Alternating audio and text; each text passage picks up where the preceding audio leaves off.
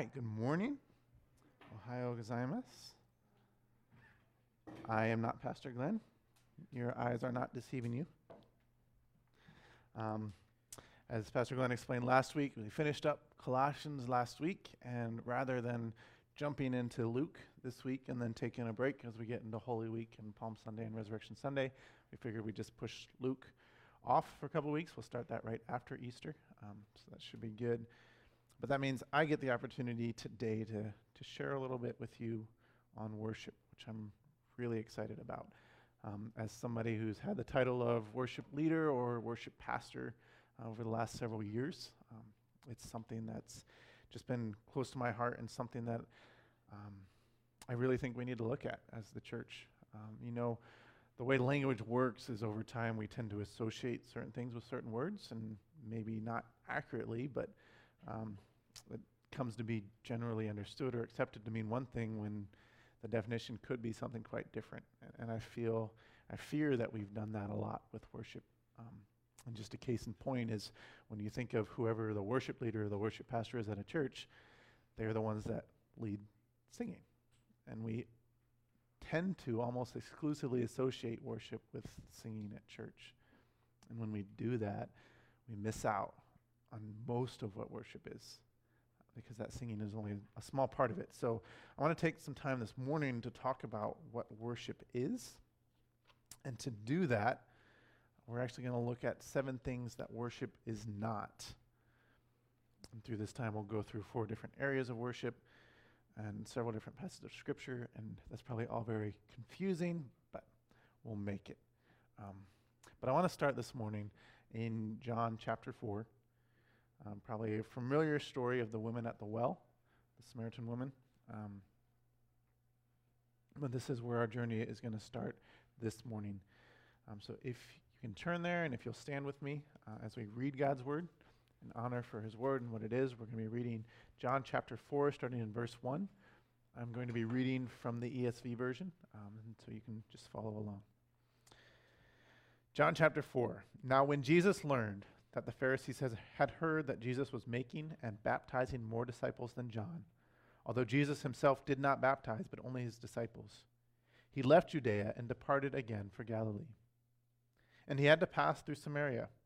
So he came to a town of Samaria called Sychar, near the field that Jacob had given to his son Joseph. Jacob's well was there, so Jesus, wearied as he was from his journey, was sitting beside the well. Now it was about the 6th hour. A woman from Samaria came to draw water. Jesus said to her, "Give me a drink," for his disciples had gone away into the city to buy food. The Samaritan woman said to him, "How is it that you, a Jew, ask for a drink from me, a woman of Samaria? For Jews have no dealings with Samaritans." Jesus answered her, "If you knew the gift of God and who it is that is saying to you, 'Give me a drink,' you would have asked him, and he would have given you living water." The woman said to him, "Sir, you have nothing to draw water with, and the well is deep. Where do you get that living water? Are you greater than our father Jacob? He gave us the well and drank from it himself, as did his sons and his livestock." And Jesus said to her, "Everyone who drinks of this water will be thirsty again. But whoever drinks of the water that I give him will never be thirsty again. The water that I will give him will become in him a spring of water welling up to eternal life." The woman said to him, "Sir, give me this water so that I will not be thirsty or have to come here to draw water." Jesus said to her, "Go, call your husband and come here." The woman answered him, "I have no husband." And Jesus said to her, "You are right in saying, 'I have no husband.' For you have had 5 husbands, and the one you now have is not your husband. What you have said is true." The woman said to him, "Sir, I perceive that you are a prophet. Our fathers worshipped on this mountain, but you say that in Jerusalem is the place where people ought to worship." Jesus said to her, "Woman, believe me, the hour is coming when neither on this mountain nor in Jerusalem will you worship the Father. You worship what you do not know. We worship what we know, for salvation is from the Jews. But the hour is coming, and is now here, when the true worshipers will worship the Father in spirit and truth. For the Father is seeking such people to worship him. God is spirit, and those who worship him must worship in spirit and truth." Let's pray. God, as we take some time this morning to look to your word, to be encouraged and directed by what you have to say about worship, I pray that you would just reveal to us who you are in a new way. We'd be reminded of your awesomeness, of your holiness. We would be reminded of who we are in you. God, that you would be glorified in our hearts through our response to the word you have this morning, but to also just the work that you've done in each and every one of us and the work that you continue to do. We give this time to you. God, may you speak through it. May you draw us all to yourselves, and may you be glorified. In Jesus' name, amen. Amen. You may be seated. So we're going to begin this morning talking about how we worship. How do we worship? To do that, we want to look at a little of the background of this passage. So this begins in a region called Samaria. And you may or may not be familiar with Samaria, but the history of Samaria came about as a result of the divided kingdom. So after the three main kings of Israel, we had King Saul, King David, and then King Solomon. And after King Solomon's son, Rehoboam, assumed the throne. And he made some very poor decisions, and the people really did not like it. So half the kingdom said, you know what? We're not going to follow you anymore. We're going to make our own king. So Jeroboam took what became known as the northern kingdom, or Israel, and separated from the southern kingdom, or Judah. Now, the northern kingdom had a string of very wicked kings. They brought back the golden calf worship. They brought back all sorts of idols from the nations surrounding them, very steeped in idolatry as a nation, and they never actually turned from that. So God ends up allowing them to fall to the kingdom of Assyria in 721 BC as judgment. Now, when the nation of Israel, the northern kingdom, fell, most of the people were taken captive to Assyria, but some remained. Some were left in the land. And Assyria, as was the custom of that day, brought some of their own people and planted them in the land. So there's this mixed race of people that lived in what now became known as Samaria. And the Samaritans never liked the Jews. And we see this first interaction with the Jews in the books of Ezra and Nehemiah when the remnant from captivity in Babylon comes back to Jerusalem to rebuild the wall and rebuild the temple. And they're opposed by some of the inhabitants of the land, and those were the Samaritans. The Samaritans were the ones opposing Nehemiah and trying to stop the building. So there was this enmity between them.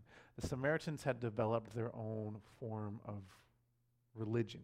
They had the first 5 books of the Bible, but they had their own version. They were slightly different.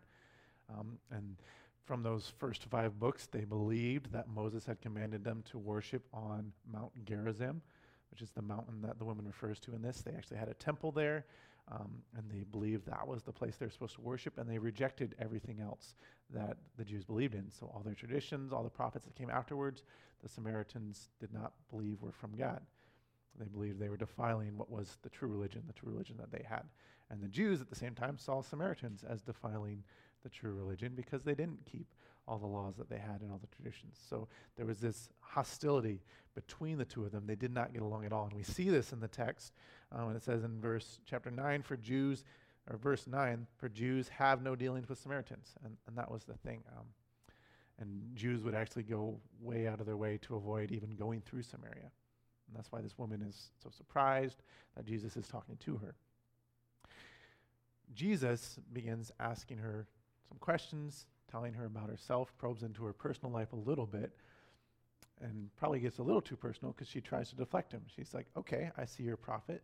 Tell us where we need to worship, because there's this huge debate. So why don't you weigh in on whether it's supposed to be here in Mount Gerizim, which is what we believe, or is it supposed to be in Jerusalem, which is what the Jews teach? And Jesus answers, neither on this mountain nor in Jerusalem. And here's where he's going to introduce something new. And our first point that we want to make about worship is not about a location. Jesus says God is spirit, and those who worship him must worship in spirit.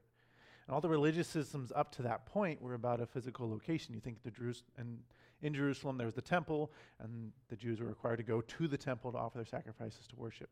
You think for Samaria they had Mount Gerizim. You think the Philistines, when they worshiped Dagon, they had their temples. Even the Greeks and the Romans had their temples where you went to worship the gods. It was always about coming to this place to worship. And Jesus is saying God is spirit. He doesn't live in a temple. He even refers to himself as the temple. John chapter 2, verse 19, Jesus answered, destroy this temple, and in 3 days I will raise it up. And the Jews were confused. They're like, well, this took 46 years to build this temple. How are you going to raise it in 3 days? But Jesus was speaking about the temple of his body. And this is further built on this idea that God doesn't dwell in human buildings in Acts chapter 7. It says, "Yet the Most High God does not dwell in houses made by hands. As the prophet says, 'Heaven is my throne, and the earth is my footstool. What kind of house will you build for me, says the Lord? Or what is the place of my rest? Did not my hand make all these things?'" God is greater than any building. He does not dwell in buildings. And Jesus is saying we don't need to go to a building to meet him. And we build on this even further in the letters in the New Testament, 1 Corinthians 6:19. "Or do you not know that your body is a temple of the Holy Spirit within you, whom you have from God?" So Jesus is making the point that worship is not about a location. In Malachi 1, verse 11, God says, "For from the rising sun to its setting, my name will be great among the nations, and in every place incense will be offered to my name, and a pure offering, for my name will be great among the nations, says the Lord of hosts."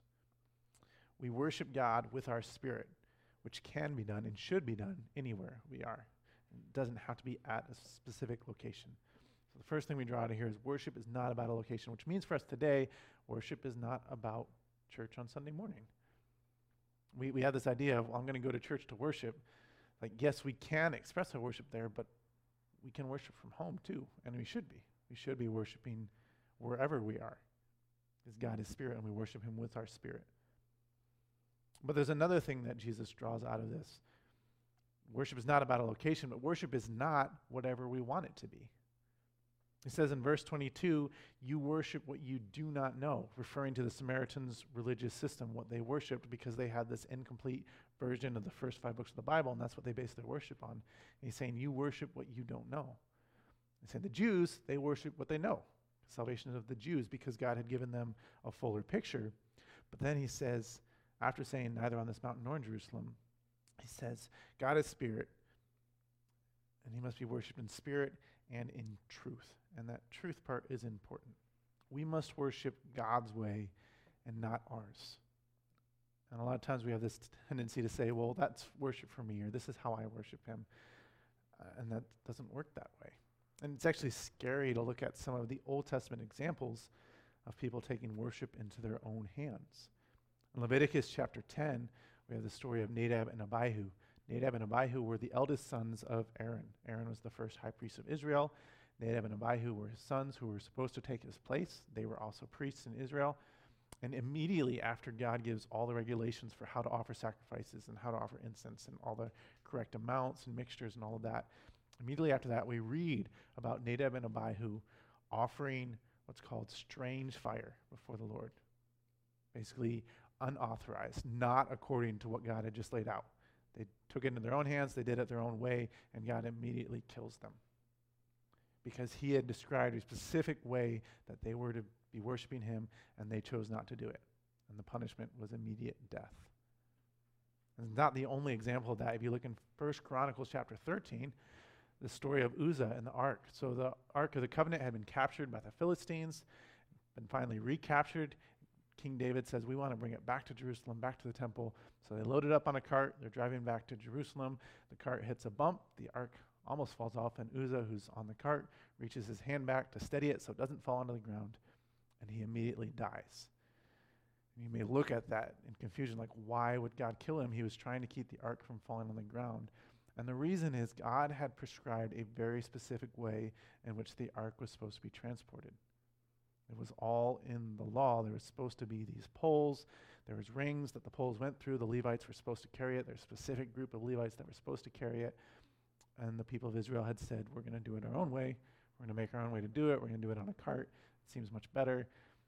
And because of that, Uzzah was killed. And we say, well, that was Old Testament. God doesn't do that. God doesn't change. Malachi 3:6 says, for I, the Lord, do not change. James chapter 1 describes God as someone with whom there is no variation or shadow due to change. His holiness, his awesomeness, his worthiness are still the same. And although he might not punish immediately, the punishment is still there, which is why we want to worship correctly according to what Scripture would say, not according to what we think we should do or what we would like to do. Worship is not about a place, and worship is not whatever we want it to be. I want to move now to the Old Testament, and we're going to look at actually a scene of worship in Isaiah chapter 6. If you want to turn there, we look a little bit about how do we worship, but now I want to talk about why we worship. Why we worship. And we're going to dig into this in Isaiah chapter 6. And I just want to read the first 7 verses. In Isaiah chapter 6, it says, "In the year that King Uzziah died, I saw the Lord sitting upon a throne, high and lifted up, and the train of his robe filled the temple. Above him stood the seraphim. Each had 6 wings. With 2 he covered his face, and with 2 he covered his feet, and with 2 he flew. And one called to another and said, Holy, holy, holy is the Lord of hosts. The whole earth is full of his glory. And the foundations of the threshold shook at the voice of him who called, and the house was filled with smoke. And I said, Woe is me, for I am lost. For I am a man of unclean lips, and I dwell in the midst of a people of unclean lips, for my eyes have seen the King, the Lord of hosts. Then one of the seraphim flew to me, having in his hand a burning coal that he had taken from the tongs from the altar. And he touched my mouth and said, Behold, this has touched your lips. Your guilt is taken away, and your sin atoned for." So they're looking at this picture of why we worship.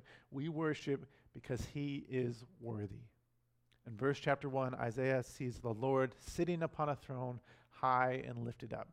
God is worthy. And I don't think it's insignificant. The way this verse starts says, "In the year that King Uzziah died." Now, King Uzziah was one of the better kings of Judah. Very prosperous king. He reigned for over 50 years. They expanded their borders during his reign. It was a time of peace and wealth and prosperity. And it's interesting that it's not till after this king passed away that Isaiah looked up and saw the Lord. And I think the lesson for us is how easy it is for us to put our trust in these earthly things we can see, whether that be government, whether that be our bank account, whether that be our job. We'd like to put our trust in these things that we can tangibly see and touch and feel, and that those things can distract us from seeing God for who he is. So Isaiah sees the Lord sitting on a throne, high and lifted up. In this picture of God, he's shown respect by the angels. In verse 2, we read about the seraphim that are standing around the throne. And these seraphim have 6 wings, and with 2 they're flying, but with the other 4 wings, they're covering their feet and their faces in a sign of respect. And this is something we don't really see a lot today, but this idea of covering the feet as respect. We look back to Moses, and when Moses encountered the burning bush, and he's exploring it and trying to figure out what it is, and God says, take off your feet, or take off your shoes, for the ground on which you're standing is holy ground. The idea is don't drag in this dust and dirt from the world that you've been walking through into this place, because this place is separate, this place is holy. And that's the idea we have here with the angels covering their feet. So their feet, which in principle would be traveling the world and would be out of the presence of God, those need to be covered in his presence because he is holy and he is pure. And I think it's just fascinating to look at this, because when we think about the angels, and I know we can make, these pretty Christmas drawings of white robes and feathered wings and halos, but these angels were pretty terrifying creatures. You think that one angel in 2 Kings 19:35 killed 185,000 people in one night. Just one angel. I think every time somebody encounters an angel in the Bible, the reaction is fear and terror. The first thing an angel always has to say is, don't be afraid, unless he's going to kill them, and then he doesn't say anything. But these were powerful beings. In verse 4, it says their voice shook the foundations of the thresholds of that temple. This was the angel's voice. And we also think that these are morally pure beings. Like, there were angels that have fallen, but the angels that are still with God are morally pure, yet even they cover their feet in the presence of God. That's how holy he is. And these angels, they don't even talk to God. He's too holy for that. They talk to each other in his presence, crying out to one another, holy, holy, holy is the Lord of hosts. The whole earth is full of his glory. Speaking holy 3 times for emphasis, like the ultimate holiness to God. It is just the utmost respect. And we think about just that idea of respect and the idea of sin. I was listening to a pastor one time talking about his trip to the Middle East, and he was talking about how he had a conversation in a taxi with a taxi driver. He was trying to get the point of sin and the penalty for sin. And he says to him, if I were to slap you right now, what would happen? And the taxi driver says, well, I'd throw you out of my cab. Like, yeah, you probably would. I'm like, what about that police officer on that corner? What if I went and slapped him? And the taxi driver said, well, you'd probably end up in jail. So you're probably right. What if I slapped the king? What would happen then? He said, you would get executed. So the difference is not the offense. The offense is the same in all cases. The difference is the person to whom the offense was committed. So now when we magnify that from a king, an earthly king, to an awesome, holy, powerful God, that is the light in which we need to see our sin. Not as if it were committed against one another, as if it were committed against this awesome, this powerful, this pure being. So Isaiah sees this picture of God, and I want to take just a quick side trip right now. Let me talk about this God who's so holy and so awesome and so amazing that the angels themselves cover their feet in his presence. It's a sign of respect. The angels cover their feet. This is the same God who took on flesh and dwelt among us. And in an event that we're going to celebrate in just a couple of weeks, after dinner, he takes a towel and he ties it around his waist. And he kneels before Judas Iscariot and washes his feet. God who knows the heart of men. God who in his presence, the angels covered their own feet, washed the feet of the man who would betray him, and washed the feet of the man who would deny him. And if we ever think we are too far gone from the grace of God, may this be a picture that God would love us so much that even though he was informed God, he did not consider equality with God something to be grasped, but instead made himself nothing. Taking the form of a servant, being found in appearance as a man, he humbled himself, became obedient unto death, even the death on a cross. Therefore, God has given him the name that is above every name, that at the name of Jesus every knee shall bow in heaven and on earth and under the earth, and every tongue confess that Jesus Christ is Lord, to the glory of God the Father. Is it no wonder that as Isaiah is in the presence of this awesome God, that he says, woe is me, I am undone. Literally, I am lost because I am a sinner and I do not deserve to live in the presence of this holy God. And this is a common occurrence. If you think Isaiah, he was the prophet of God, right? He had spent time receiving the message of God and giving it to the people of Israel for several years at this point. Yet he gets one glimpse of the throne room of God. He says, I'm lost. I'm undone. We think about Moses who met with God for years, who would spend time in the tent of meeting with God so much that his face was lit up with the glory of God when he left. He walked with God. He was a friend of God. And he sees one glimpse of the back of God's glory, and he bows in haste in Exodus 34:8. We also have the example of Job. If you've read the book of Job, that God called an upright person. There was none like him in his generation when he was talking to Satan. Job spends 35 chapters, the majority of the book of Job, defending himself to his friends, explaining that he is right, wishing that he could have an audience with God to explain his side, because surely God would see that he was right. So God gives him an audience. And Job doesn't think he's right. Job says, I abhor myself and repent in dust and ashes. After all that, all it took was one encounter with an awesome holy God for him to realize his place and to realize God's place. God is so awesome and so holy that if we actually see him for who he is, we will worship him. God is holy. He's awesome and completely worthy of the worship of all things. And because of this reality, we come to the third thing that worship is not. Worship is not casual. It can't be casual in the presence of a holy God. If we have this picture of who God is, we can't say things like, I'll worship if I have time, if I'm not busy. He can have this much. He can have this couple hours on this day, but the rest I need for myself. Or I'll worship him as long as it doesn't interfere with my job or my family life or my hobbies or the plans I've made. None of this stands when we remember who God is. We cannot worship him casually. We cannot worship him just part way. God is holy and wholly deserving of our worship.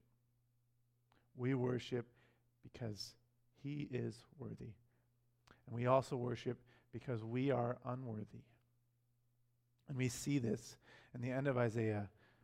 This passage is talking about the coal touching the lips and taking the guilt away, this coal being a picture of Jesus Christ and the atonement that he makes for our sin. We are unworthy of that atonement. But I want to look at this deeper by going to Luke chapter 7. Probably another familiar story, as we have this story of the woman who anoints Jesus with oil. But it's Luke chapter 7, and I'm going to start reading in verse 36. It says, one of the Pharisees asked him to eat with them, talking about Jesus. And he went into the Pharisee's house and reclined at table. And behold, a woman of the city who was a sinner, when she learned that he was reclining at table in the Pharisee's house, brought an alabaster flask of ointment.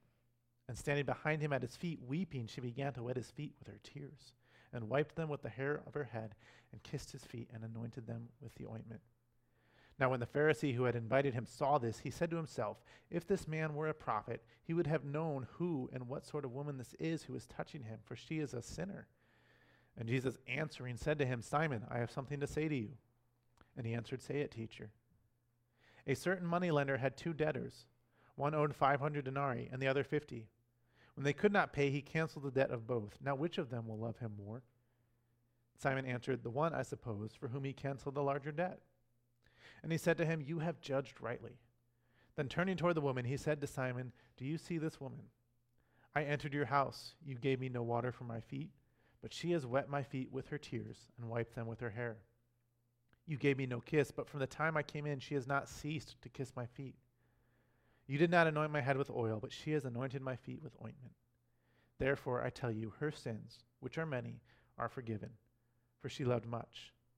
But he who is forgiven little loves little. And he said to her, your sins are forgiven.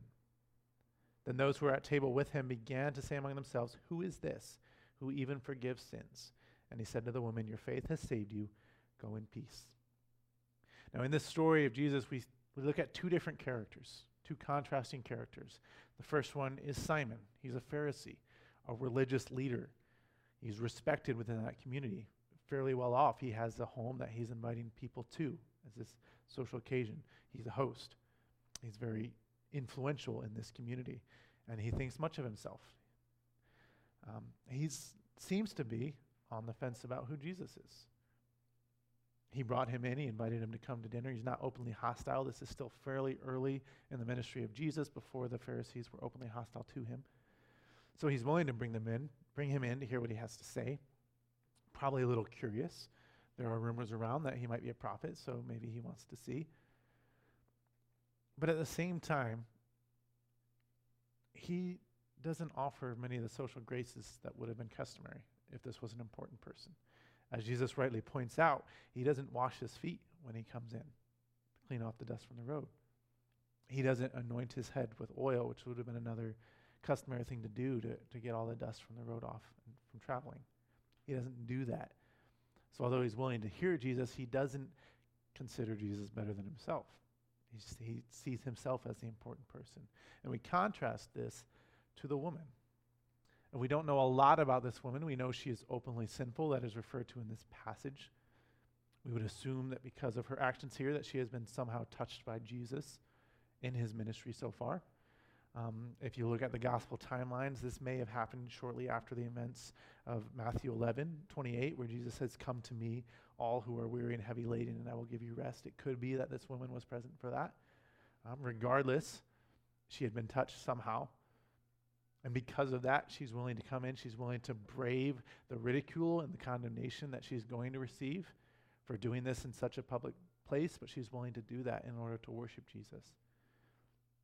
She has been touched somehow, and we contrast this, and which worship did Jesus accept? Was it the worship of the woman who anointed him, or was it the worship of the Pharisee who invited him to have dinner?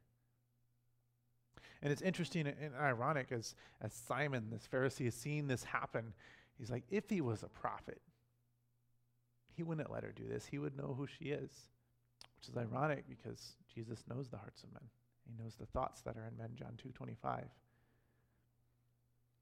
And to show this, he answers Simon's thoughts. Not by addressing the woman, but addressing Simon.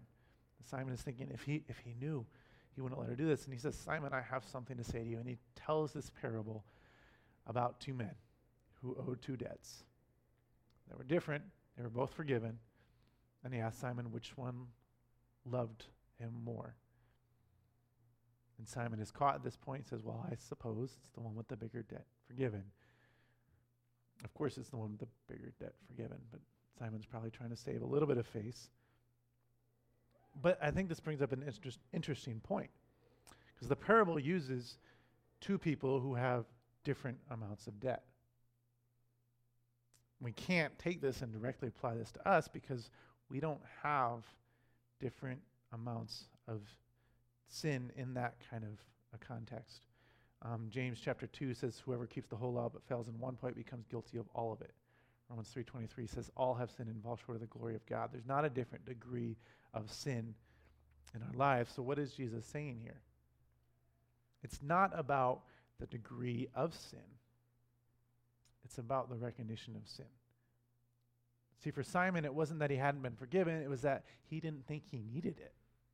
He thought he was fine. What was lacking is not the sin, but the knowledge of it. R.C. Sproul explains this really well. He says, if you have but slightly experienced the forgiveness of God, is that because your sins are slight? Or is the slightness of your experience of forgiveness a reflection of the degree or measure of your repentance? If you have experienced the forgiveness of Christ in equal measure to the reality of your sin, then you have been forgiven much, because our sins have indeed been many. And so we are candidates to be great lovers of Christ if we would but experience his forgiveness.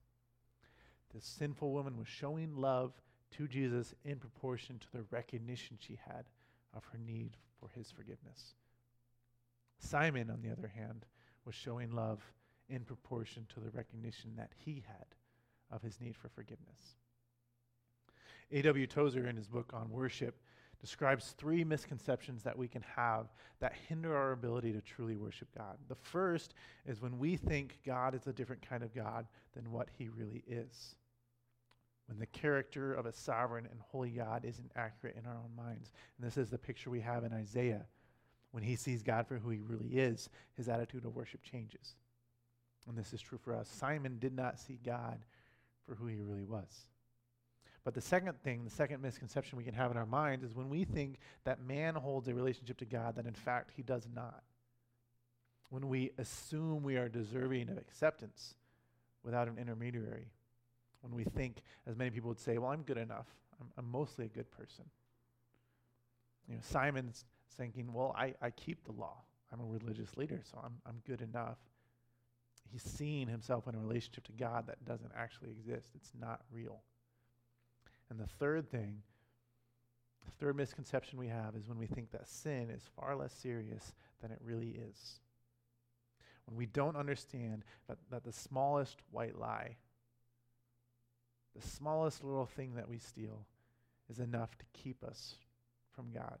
God is so pure and so holy and so just that the smallest amount of sin is enough to alienate us from him forever. When we lose that idea of our sin, then we lose the idea that an atonement is necessary for that sin through the cross. Simon was in a position where he didn't think his sin was that serious. He thought he was doing pretty good. And maybe the things he did wrong, well, it's better than what this lady did, so I should be fine, right? And because of those misconceptions, he didn't recognize the need he had, and his love was lacking. And I want to compare Simon now not to this sinful woman, but let's compare him to another religious leader of the day. Someone who had probably started out in a very similar fashion, but whose life took a vastly different direction. We compare Simon, who calls Jesus teacher, to the Apostle Paul, who calls Jesus Lord and calls himself a bondservant. Simon, who feels good about himself, feels confident in his standing, who he is in society. To Paul, who will list all his accomplishments and says, I consider them all nothing, as rubbish before God. Paul, who would consider himself the chief of sinners. There's a difference in understanding between these two men. One understands who God is. One doesn't. One understands who he is in relationship to God, and one doesn't. One understands the gravity of his sin, and one doesn't. Therefore, one responds in worship, and one doesn't. We worship God because he is worthy. We worship God because we are unworthy. The next section I want to look at, now that we've looked at how do we worship and why we worship, let's look at what is worship. What is it that we're supposed to be given to God? If you turn with me to Romans chapter 12, just the first two verses. Romans chapter 12, verse 1. It says, I appeal to you, therefore, brothers, by the mercies of God, to present your bodies as a living sacrifice, holy and acceptable to God, which is your spiritual worship. Do not be conformed to this world, but be transformed by the renewal of your mind, that by testing you may discern what is the will of God, what is good and acceptable and perfect. In Romans 12, verse 1, we read that worship is a response. It begins, I appeal to you, therefore, brothers, therefore. And if we look back through the rest of the book of Romans, a book of more theological depth than probably another book we have in the Bible, if we look through all of this, though, we see this path. Therefore, in light of the sinfulness of man, Romans 3:23, all have sinned and fall short of the glory of God. Therefore, in the light of the holiness of who God is, God's glory, therefore, in the light of his assuming our sin, Romans 5:8, while we were still sinners, Christ died for us. Romans 6:23, the wages of sin is death, but the gift of God is eternal life through Christ Jesus our Lord. In light of this amazing gift we receive and our unworthiness to receive it, in light of that, in light of the mercy of God, present your bodies as a living sacrifice. This is your spiritual act of worship. And I think it's interesting that he uses the phrase or the term sacrifice, because sacrifice was a very familiar concept to the Jews at that time. Their whole religious system was based off of offering sacrifices. But if you look back through the Old Testament, you understand that sacrifices were never the point. Sacrifices were always supposed to symbolize something else. In Hosea 6:6, God writes, I desire steadfast love and not sacrifice, the knowledge of God rather than burnt offerings. In Micah chapter 6, verse 6, with what shall I come before the Lord and bow myself before God on high? Shall I come before him with burnt offerings, with calves a year old? Will the Lord be pleased with thousands of rams, with 10,000 of rivers of oil? Shall I give my firstborn for my transgression, the fruit of my body for the sin of my soul? He has told you, O man, what is good, and what does the Lord require of you? But to do justice, and to love kindness, and to walk humbly with your God. It was never about the sacrifices. It was about what the sacrifices represent. And that's the fifth thing we want to look at. Worship is not a ritual. Worship is about a response in the heart that is then shown through obedience. Psalm 51, verse 16 says, you will not delight in sacrifice, or I would give it. You will not be pleased with a burnt offering. The sacrifices of God are a broken spirit and contrite heart, O God, you will not despise. Worship is the response of a broken heart. James chapter 4 says, draw near to God, he will draw near to you. Humble yourselves in the sight of the Lord. That is the worship that God wants. The sacrifices that the Jews have been offering up to this point were supposed to be a picture of that. A picture of that brokenness before God, a picture of that dependence on God. That's what the sacrifices were. But the Jews had made them a thing in and of themselves. And we do the same thing. Whenever we make something else and act our worship instead of our heart. When we say, my worship is when I go to church on a Sunday morning, that's worship. Or worship is when I put money in the tithe or in the offering plate, that's worship. Or worship is whatever it is, when we attach worship to the thing instead of worship being attached to the heart. Worship is not a ritual. And thing number 6, worship is not outward. Worship is about our heart. Worship is about the position of our heart. It's an inward change with outward evidence. why Paul writes in Romans 12 that we're to offer ourselves as a living sacrifice. Luke 9:23, Jesus says, if anyone would come after me, let him deny himself and take up his cross daily and follow me. For whoever would save his life will lose it, but whoever loses his life for my sake will save it. And this is what it means to be a living sacrifice, to take up your cross. And notice he says, daily. We're to live for him, to live our lives for him, to have our life in him, and to not live it for ourselves. And it's supposed to be something that happens continually, daily, every day. So yes, we do worship on a Sunday. This is still something we're supposed to do, something we're called to do. But we do it out of obedience, not because that's what worship is. We obey by gathering on Sunday because we are worshiping him in our hearts throughout the rest of the week.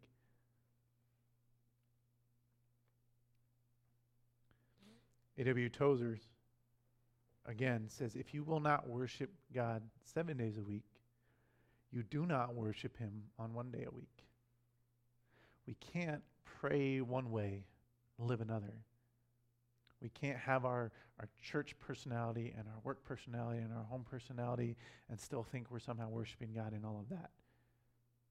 We're worshiping God through our heart attitude all of the time.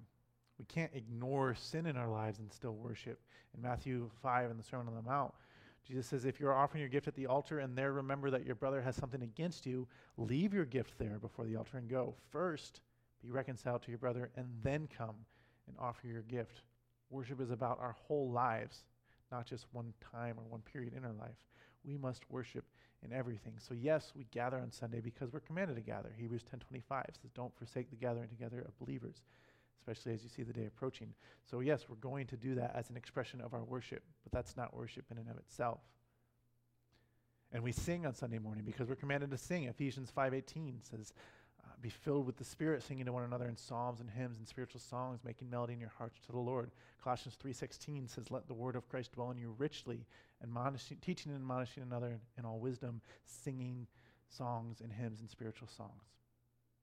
So we're commanded to do it, but that's not what worship is. Worship is our heart, our attitude that says, I'm going to obey the commands of Christ because he's called me to, because he's worthy of it, because I am unworthy of the grace that he's shown to me. And this is something that we have to do in everything and not just in certain times, certain places, or certain periods. Colossians 3:23 says, whatever you do, do it heartily as if for the Lord, not for men.